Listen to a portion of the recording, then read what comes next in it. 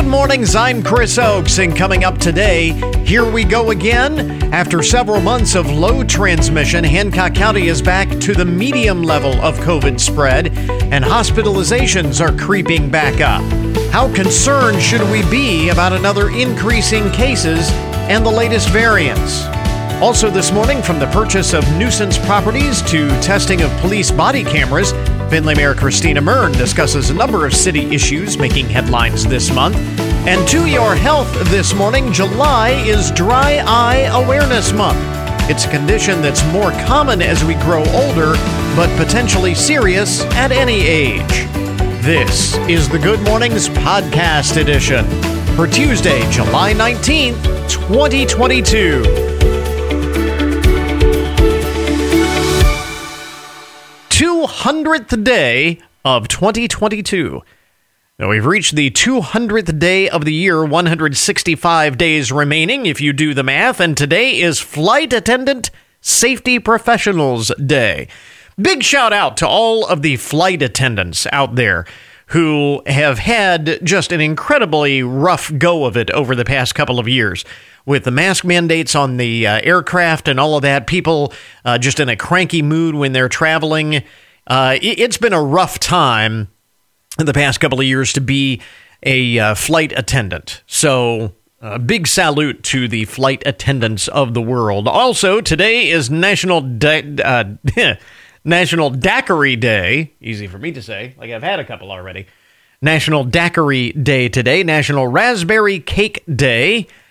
It is International Retainer Day. Remember having a retainer back when you were a teenager? National Retainer Day. New Friends Day. Make a new friend today. It is Stick Out Your Tongue Day, which is probably not a great way to make a new friend, but there you go. And World Product Day.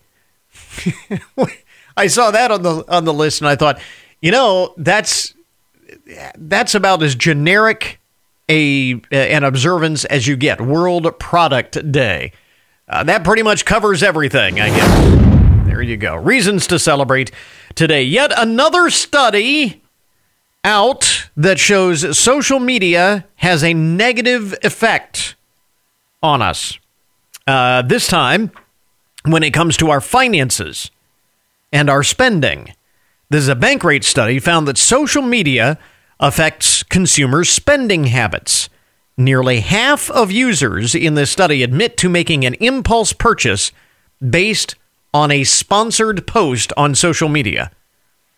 Nearly two-thirds, 64%, made an impulse purchase from an ad on social media and regretted at least one of those purchases. 64% who made an impulse buy regretted at least one of those purchases.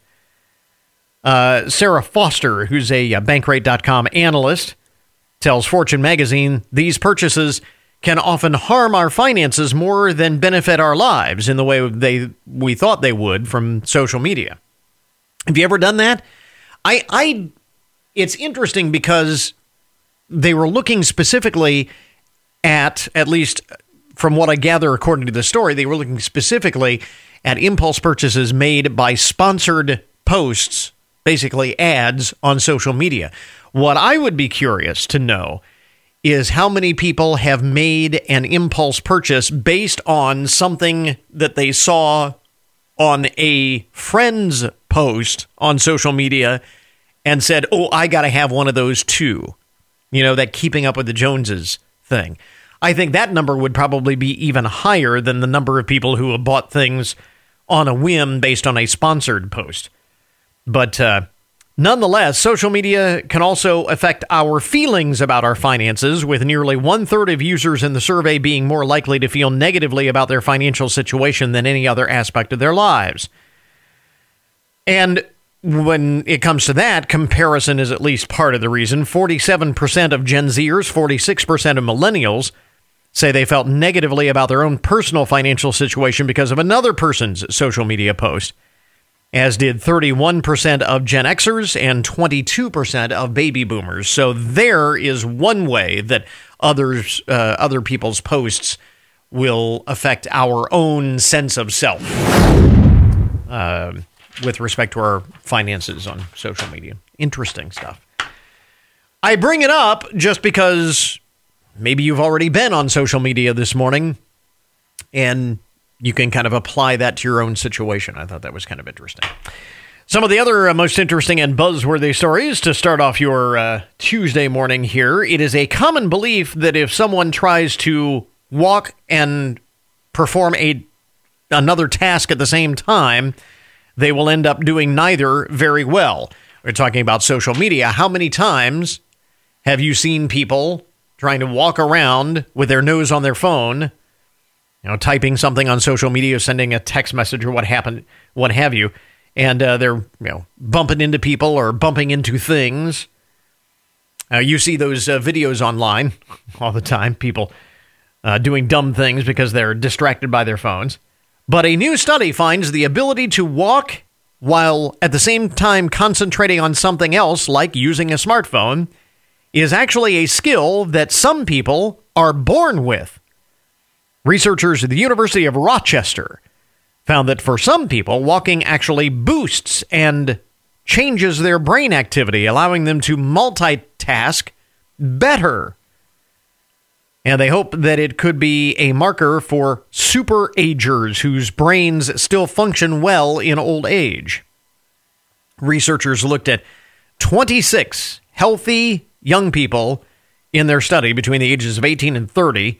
They found that 14 of them who improved on a task, they found 14 of them improved on a task while walking, experienced a change in their frontal brain function, which the other 12 did not. There was no predictor of who would fall into which category before we tested them. We initially thought that everyone would respond similarly, according to the biomedical engineering research student at Rochester School of Medicine and Dentistry, Eleni Pedalaki. But they found that some people actually did things better when they were walking. They multitasked better when they were walking around. I don't know any of those people. I'm certainly not one of them, and I am guilty of that. I've walked around in a store or and trying to multitask doing two things, on social media or something at the time when I were texting and walking, and I've got to have my wife guide me. Like one of those characters at an amusement park who's in the costumes, and they have to have a handler to make sure that they don't run into somebody or do something dumb. That's what my wife does while I am walking and texting at the same time. Anyway, but some people can do that. This is kind of interesting. I saw this on the Newswire. Big news, really. I guess this is big news. The CDC has decided to end its program to help mitigate COVID-19 outbreaks on cruise ships. First, it was the mask mandate on airplanes that went away. And now the health agency made the announcement yesterday saying cruise ships have access to guidance and tools to manage their own COVID-19 programs. Mandatory COVID area rules became voluntary back in February to provide cruise lines interested with the tools to carry out surveillance, documentation, and reporting of cases on board ships in U.S. waters. The CDC said it will continue to publish guidance to help cruise ships provide a safer and healthier environment for passengers, but the mandated protocols are going away. So this, even as the news reports are out, and we're going to talk about this a little bit later on this morning, of increased spread, numbers of cases, number of hospitalizations creeping back up again, and the CDC relaxing those rules, which many have been calling on them to do for many, many months now. Kind of interesting there. Let's see. This is how crazy the world is today. This is a perfect example of how crazy the world is today and how messed up so many aspects of our lives are. we were talking about finances and money and so on. Check this story out. Couple from Georgia came up with a life hack that helped them get their finances back under control. Nick and Megan Lucido, I think is how you pronounce it. Nick and Megan Lucido found that even on two salaries, and two pretty decent salaries, pretty healthy salaries, they still could not make ends meet in this day and age between the mortgage that they were carrying, their cars, and just impulse spending, just living their everyday lives. They were so deep into debt, and they were spending so much money that they were just barely scraping by. Crushed by their mortgage and other payments, they traded their home in Cumming, Georgia. They sold their home and went and downsized in a major way. They decided to move into a 2-story shed from the Home Depot. Did you hear about this? This story actually popped up in my newsfeed on social media the other day. The Lucidos happened to be walking into a Home Depot store and saw out front where they had the displays of the sheds, there was a 2-story model about 800 square feet. And they said, I think we could do this. So they sold their home, bought this shed, and remodeled it to be a tiny home. Just as the pandemic began, the pair purchased a plot of land for $40,000 and built their not-so-dream home on it. Plopped the shed down, outfitted it with a kitchen, a small kitchenette, living space, bedroom in the upstairs because it was 2 stories. And within 9 months, they had paid off $82,000 in debt, even with a new baby who arrived in their tiny home. They put a crib in their bedroom, and they were able to make it work. And now that they have all of this debt paid off, even better, they flipped their 800 square foot shed on the land that they had purchased. And are you ready for this? They sold it for $312,000.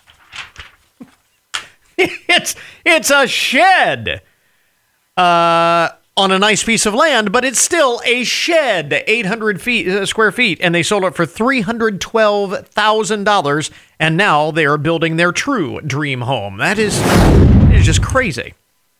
Just crazy. And again, it just demonstrates how insane the world is today with money and finances and home prices and the cost of everything these days. That speaks on so many levels to how crazy life in America is today. There you go. Some of the most interesting and buzzworthy stories to get your Tuesday morning started. WFIN News, I'm Matt Demchek. Your WTOL 11 weather. Plenty of sunshine expected today with a high of 89. It'll be mostly clear tonight, a low of 71. There's a need for more mentors for younger people in Hancock County, and Children's Mentoring Connection is hoping to get 40 new mentors over the summer. Volunteering your time makes a priceless impact. We have programs that fit everyone's schedule, from occasionally 2 to 3 times a month or weekly for an hour at one of our school programs. Volunteers can start as early as high school students. There's something for everyone. Stacy Shaw says their summer recruitment effort includes prizes for people who refer people who become a mentor. You can get more of our talk with Stacy and learn more about becoming a mentor on the website. The Ohio State Highway Patrol is launching a new safety initiative. The State Patrol is joining forces with troopers from 5 other states to crack down on drivers who violate move-over laws. Drivers are required to move to an adjacent lane if they see a vehicle with flashing lights on the side of the road. 51 patrol cruisers were hit by motorists between 2017 and 2021, resulting in 2 civilian deaths and dozens of injuries to officers and civilians. The patrol has written over 26,000 move-over citations since 2017. Steve Vaughn, ONN.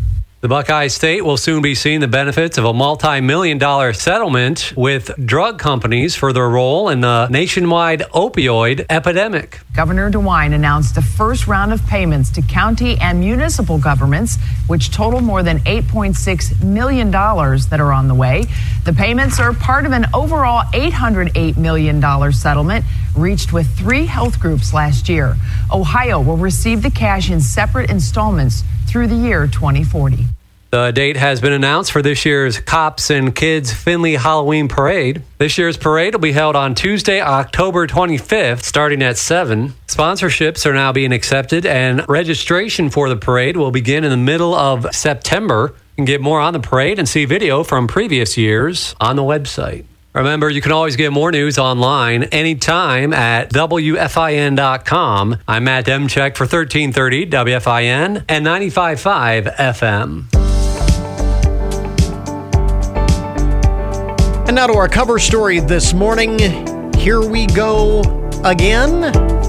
After several months of low transmission, Hancock County now back up to the medium level of COVID spread. Hospitalizations are creeping back up. So how concerned should we be at this point? Joining us this morning, once again, is Dr. William Coase, is with Blanchard Valley Health System, and medical director for the County Board of Health, recently named. So congratulations. This is the first time that we've talked to you since adding that title to your repertoire. So congratulations. How concerned should we? Let's start with that basic question. Is this something that we obviously need to pay attention to, but how much should we be concerned? Well, it obviously is a good question, and we're trying to predict what's happening. First, looking at the data, as you said, we are seeing more cases. It's not been from the hospital or even the emergency room or our practices, anything that's overwhelming like it was before. And I think there's a couple of things to look at. One, just looking again at the data, we don't have really good data because people are checking themselves at home, right? And they don't need to turn that in.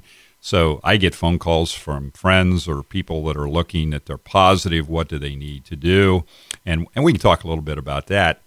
But we do think that there are increased number of cases from the data we've got now. So what we're seeing is, if I divided it, and the first question that I'll ask someone is, were you vaccinated or not? Do you have your boosters up to date? Because there is empirical evidence for sure that the people that have been vaccinated have more immunity than somebody doesn't. We've probably picked up some herd immunity. People have been exposed. There's probably a much bigger part of the population that have had infections than what we know. But with that being said, what we're seeing in the emergency room and admissions, about half the people that we have in the hospital with COVID come in for some other kind of a problem. Might have been their gallbladder, might be that they have heart failure. Now, COVID may have added to that, but they're not getting admitted for COVID. So summarizing, everyone thinks that probably as school gets back in, as we get back into closed ventilation and things like that, we are going to see more cases. I don't think anyone really expects it to be anything like we had seen in the last 2 falls and winters. The reason being because there are now stories of other cities where transmission rates have increased. I think Philadelphia, Los Angeles is talking about reinstating mask mandates for indoor spaces at a minimum. And now here we get the story locally that our transmission rate is up from low to medium. We're not too high. Is that something that should be on our radar, or do you not expect? Well, I think it certainly ought to be on our radar, and I have an opinion probably. There's going to be lots of opinions. So what should schools be doing? Football is going to be starting, looking at, how much testing, and I know that they're working on those things. I wear a mask most of the time when we're in the meetings. Now, we have requirements at the hospital that any time we're doing anything, unless it's a one-on-one and we're separated, that we're going to be wearing masks. So I think that's something that may come up. I think some of it is we've moved on as a community, we've moved on as a nation, that there's not too much interest in doing that, so there's political things that will occur. Right. But the safest part is probably going to be thinking about masking this fall, but we'll just see what the data shows. Are we still concerned? You talk about moving past this, I think, in the minds of many, and it's something that we talked about on the program before, getting to the point where we are less concerned about the number of cases and focusing more on the number of hospitalizations and how serious those cases of individuals in the hospital are. Are we still at that point, or are we now once again becoming more concerned with the number of cases? I think... Again, you're asking a really good question. A little bit of it's philosophical. Part of science is you continue to go on and you see what your data is, and it's not you change your mind, you look at things. So if I didn't have to worry, this is thinking about it for the community, about long COVID, then we would be just in the process, what's different from this than influenza? People die from influenza. We've handled that. We put people in the hospital. What we don't know is how is this long COVID that's talked about that people are still having symptoms after a period of time. If it weren't for that, I mean, you could theoretically say, what's the difference between this and colds? Right. About what people are getting. Right.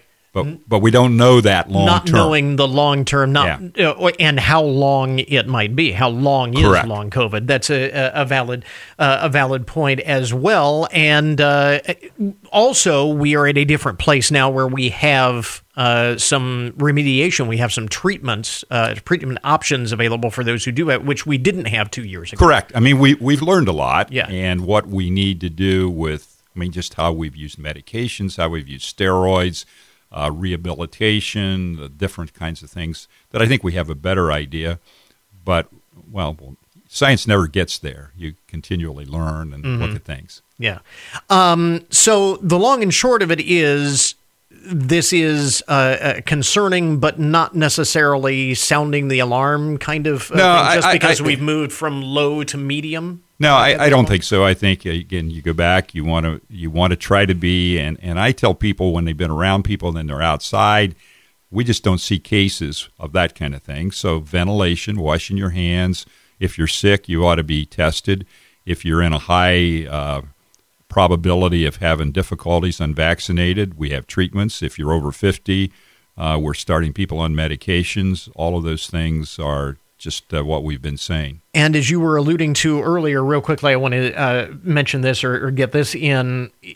People have been testing at home. Yes, for sure. And again, you don't get all of those results. You don't have to go to the doctor to get tested anymore. So if that test comes back positive, still quarantining, still... Well, it is still a good idea to quarantine. So okay. the party line about what we said, this is CDC, is that if Chris, if you would get sick today and test positive, then 5 days you ought to be quarantined.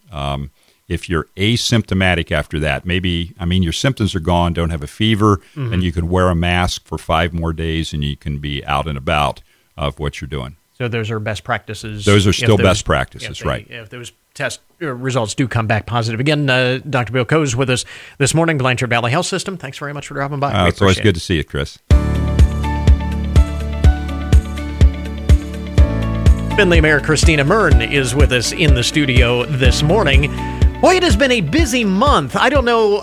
They say that the summer is supposed to be kind of a slow time, but there have been a lot of things going on here. Oh, my goodness. It has been so busy. And, even this morning, I'm already been at another meeting. So it is that time of year. But it's been great. You know what? I'm so excited. I feel like there's a lot of good things moving forward. Let's talk about some of those things that have been making headlines. After some delay, Council earlier this month agreed to purchase some so-called nuisance properties on Taylor Street.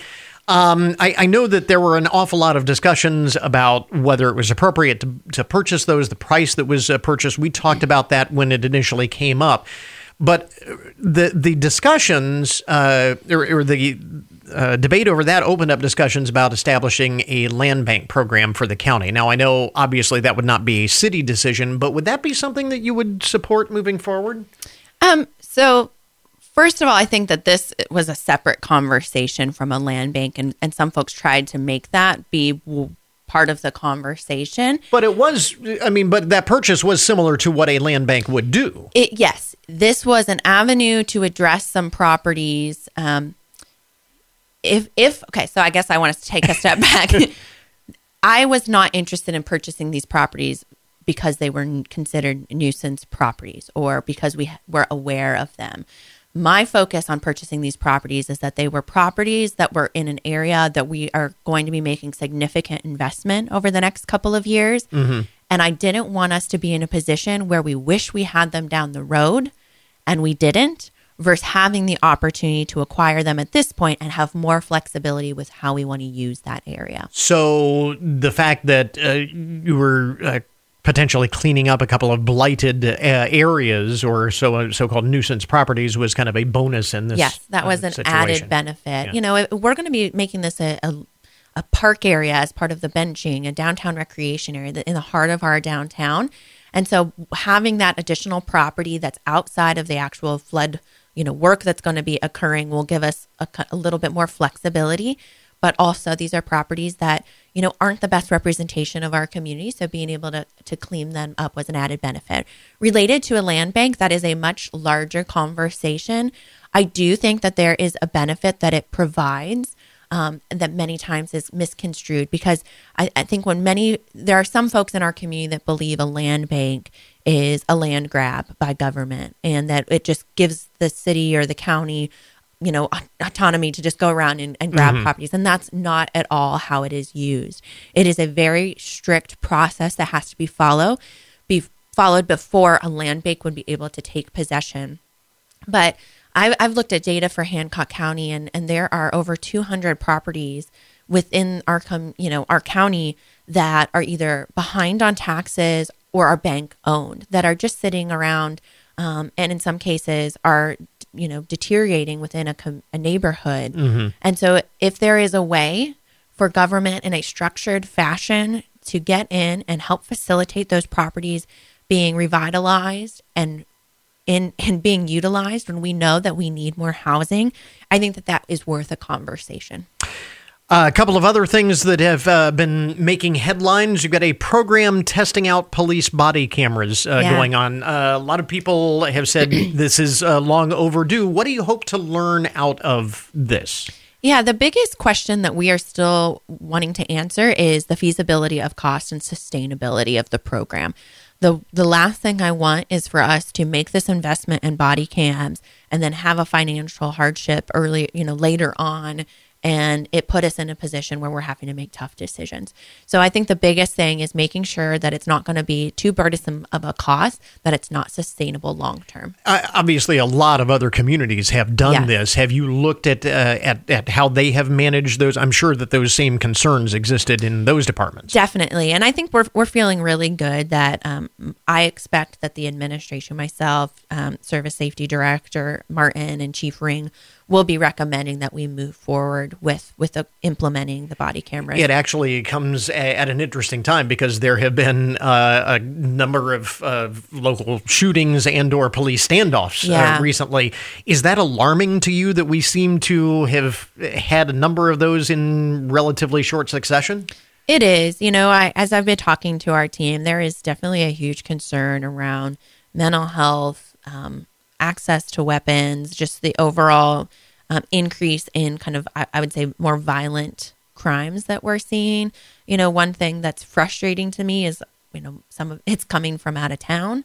But certainly this past weekend's event is concerning. There's folks that need help that aren't necessarily getting to it. And so we need to be doing more on the preventative side of how do we help folks with the challenges that they're facing and make sure that we're intervening sooner rather than later so it doesn't get to a situation like this. Where is that breakdown happening? I mean, we've talked about this over the course of the pandemic, the fact that we do have mental health resources and help for those who are struggling in the community and a number of different levels.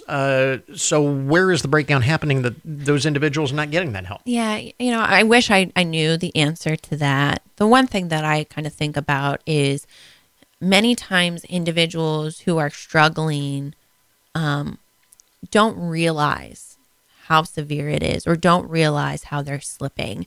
And so I think that probably my words to the community would be is if you know someone or you see someone that you think is having a mental health crisis or has been managing, their mental health with medication and they're no longer in that position or is addicted and abusing drugs or substances in any way, to try to connect them with resources. Because that old see something, say something, definitely. Because I think, either saying something to a professional that can intervene or just saying, hey, I'm concerned about your safety right now. Can I help you get connected to something? Or I see you're struggling with your sobriety. Have you talked to someone lately? And simple things like that can go a long way because that's what we see in a lot of these situations is someone who is in crisis and we haven't intervened soon enough. A couple of other issues, maybe a bit on the lighter side here. Testing out a lowered speed limit along parts of South Main Street. Why lowering the speed limit, and why that particular stretch of South Main Street? Yeah, so it was funny because I've had I shouldn't say a lot. I've had quite a few people reach out to me going like, what the heck are you thinking? We can't lower the speed limit through there. Although I would also imagine that there have probably been some people who have been very much in favor of this too. Yeah, as well. This say, does generate strong reaction one way or the other. Yes, I would say the residents of that corridor are like, please. Sure. Primarily because of the noise and then just the speeding. It's a quiet residential neighborhood setup. I think really right now what I'm trying to do, I requested it be looked at to get people's attention. We are right now rolling out and I'm going to be doing some more targeted enforcement of both speed and noise throughout the entire city. So you will see a little bit more police presence for a while because it seems like, summertime, we typically see people being a little bit noisier, a little bit more reckless. The weather's nice. They want to cruise around. But it's become a little bit concerning. And so we're going to be doing that with South Main. It's to get people's attention. We're also collecting data right now. We're also looking at doing some noise studies around town where we're looking to buy a piece of equipment that would allow us to kind of collect some data on noise.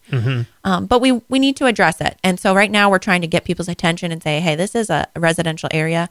The speed limit's 35. You don't need to be going 45 or 55 through this area. Is that, in hearing you discuss that, it almost seems like there could be other areas that you look at for reduced speed and targeted enforcement, that kind of thing, not just within this stretch? Yeah, so we did actually just lower the speed limit from 35 to 25 on Center and Tiffin Avenue between Blanchard and Main Street. That curve right there, we were having a number of accidents where people were going too quickly. So safety being an issue on top of the other. Safety was the primary concern. We were having people go over the railroad tracks, and it's pretty bumpy, and you're turning, and people, when they're going faster than they should be, were losing control. So because it already then goes down to 25, we felt like it was kind of a natural progression, try to get them to slow down before they're going through that area to then Main Street. So we're always looking at it. I would say I don't expect us to start dropping the speed limit widely across town, but I think the message to the public is watch your speed. It only takes one incident for there to be a serious problem, but to be considerate of the people that are living in those areas.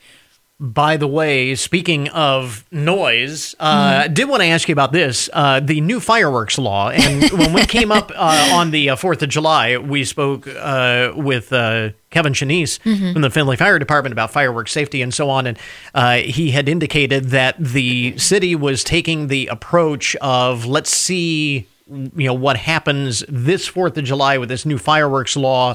Rather than some cities just outright ban them. Findlay did not take that approach. Did the 4th of July and this new law cause any problems locally? Anything that concerns you there? No, I was pretty nervous going into the weekend, especially with how dry it was. It was pretty concerning. Right. But we were fortunate. We really didn't have any issues. I think we had a couple of calls but no big issues. I don't foresee us making any monumental changes. What we will probably maybe do is just continue to educate people on not shooting it, within neighborhoods. Like, there are restrictions that I don't think people were aware of. Like, you're not supposed to be within, I think it's 150 feet of properties.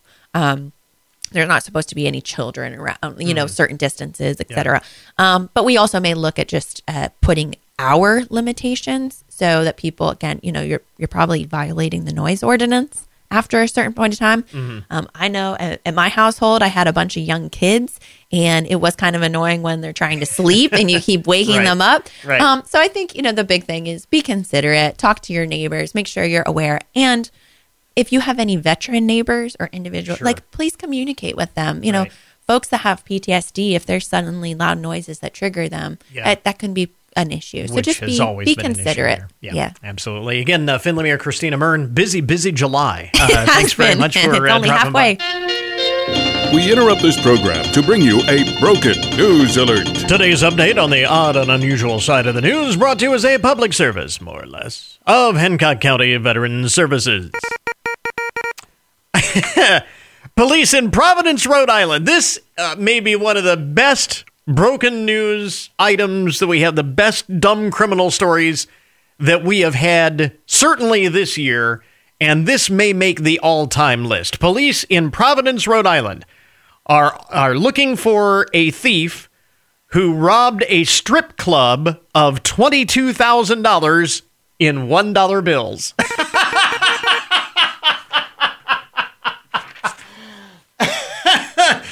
Robbed a strip club of 22 grand in $1 bills. The owner of the Cadillac Lounge says he was getting ready to open the club Monday afternoon and was counting money in his office when a man walked in and pointed a gun at him, took $3,500 from an open safe, and then ordered the owner to open another safe, which had $22K in ones.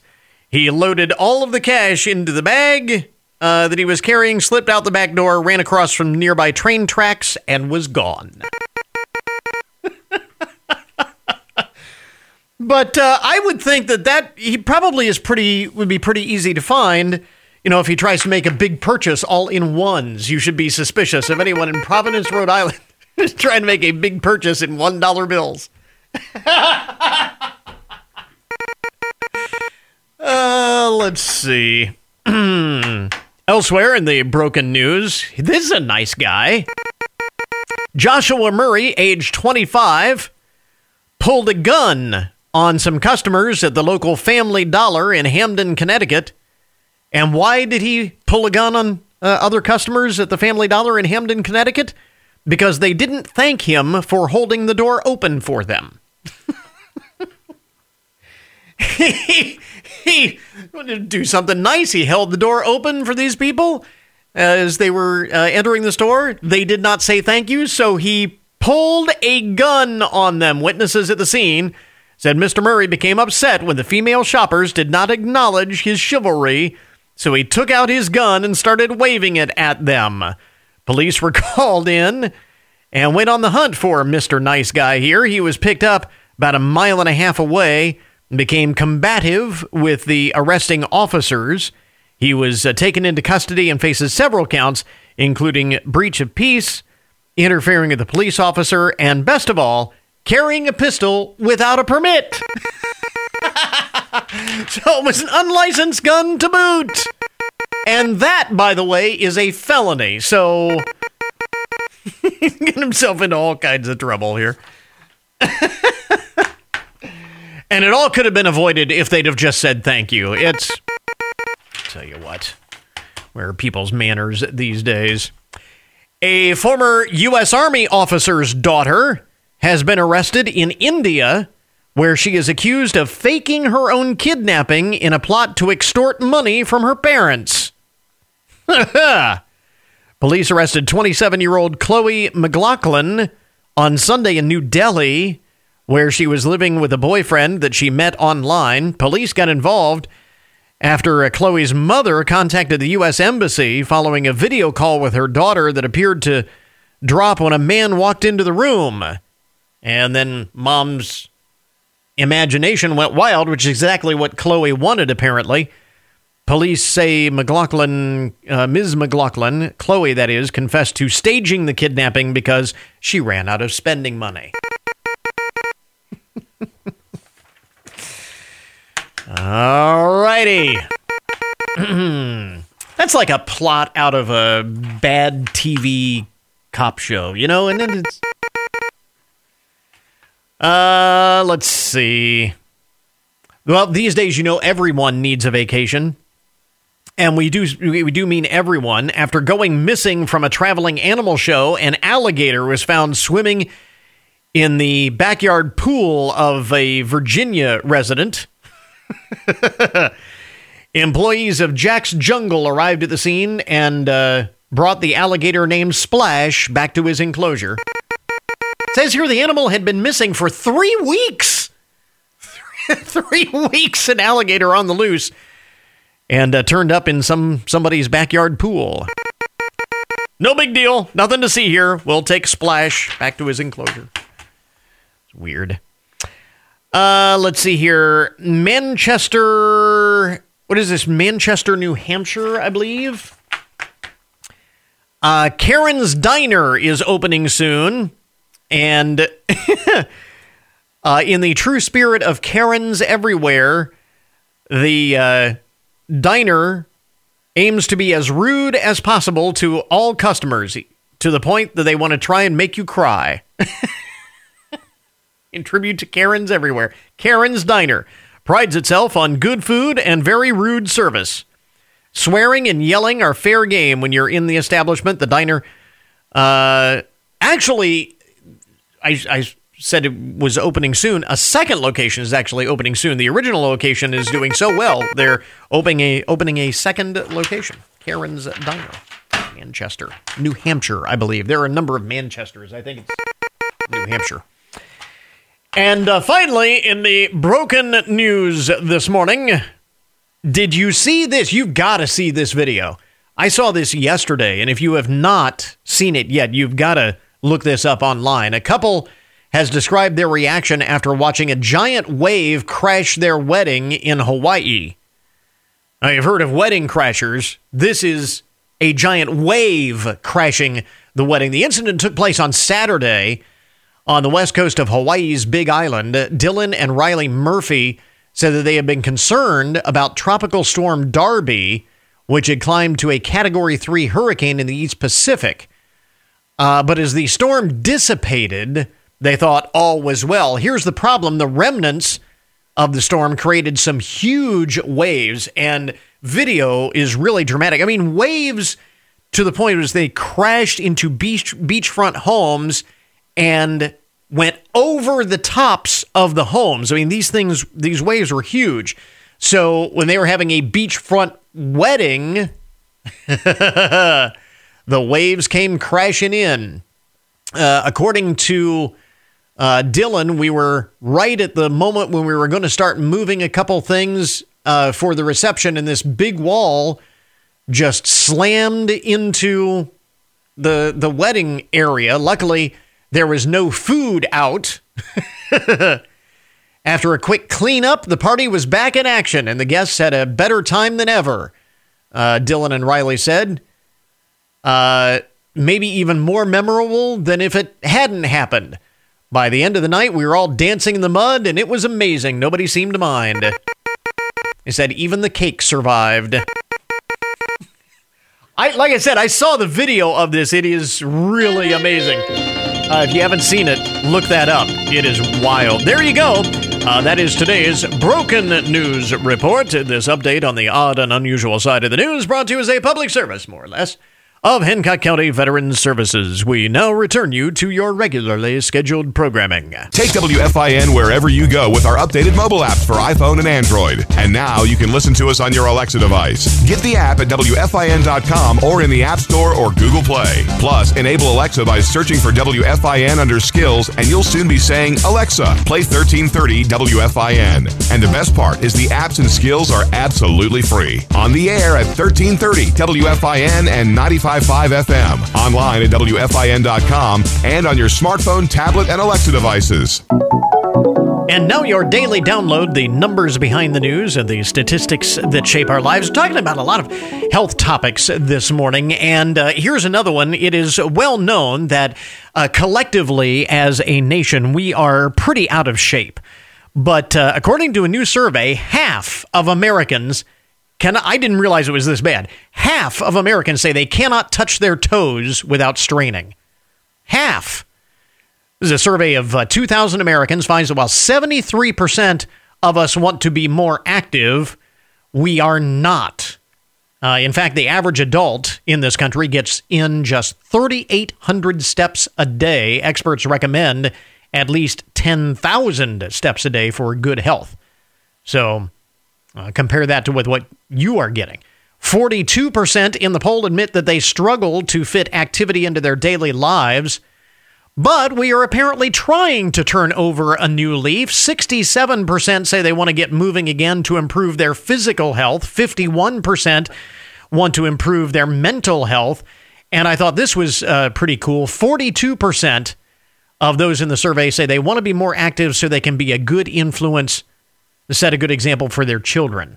So that's kids are a motivating factor for a lot of positive changes in our lives. Here's another one. 54% in the poll say they are making it a goal to exercise more with their family, which is always good. And while people by and large aren't moving as much as they should be, consider this: 81% of those who do exercise say it puts them in a better mood. So all kinds of benefits to that, not the least of which good influence on your kids, put you in a better mood, and you may be able to touch your toes again.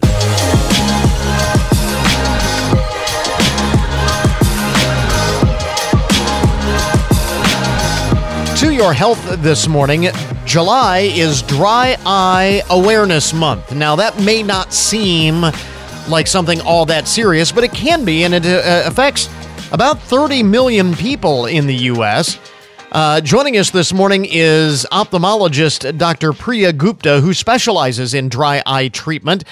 First of all, Dr. Gupta, let's start with the basics. Talk about what this is when the eye doesn't make enough tears or the tears evaporate too quickly. What are some of the causes, some of the symptoms of dry eye disease? Absolutely. Well, traditionally we think of dry eye as a condition that happens as we get older. There can be hormonal influences and even systemic disease like autoimmune disease. But there's many even more common things like the medications we use to treat blood pressure or sleep disorders. Those can be all things that lead to dry eye disease. The environment is also really important and can play a role in worsening dry eye disease. When patients come to see me, they often complain about irritation, like feeling like something is actually inside the eye.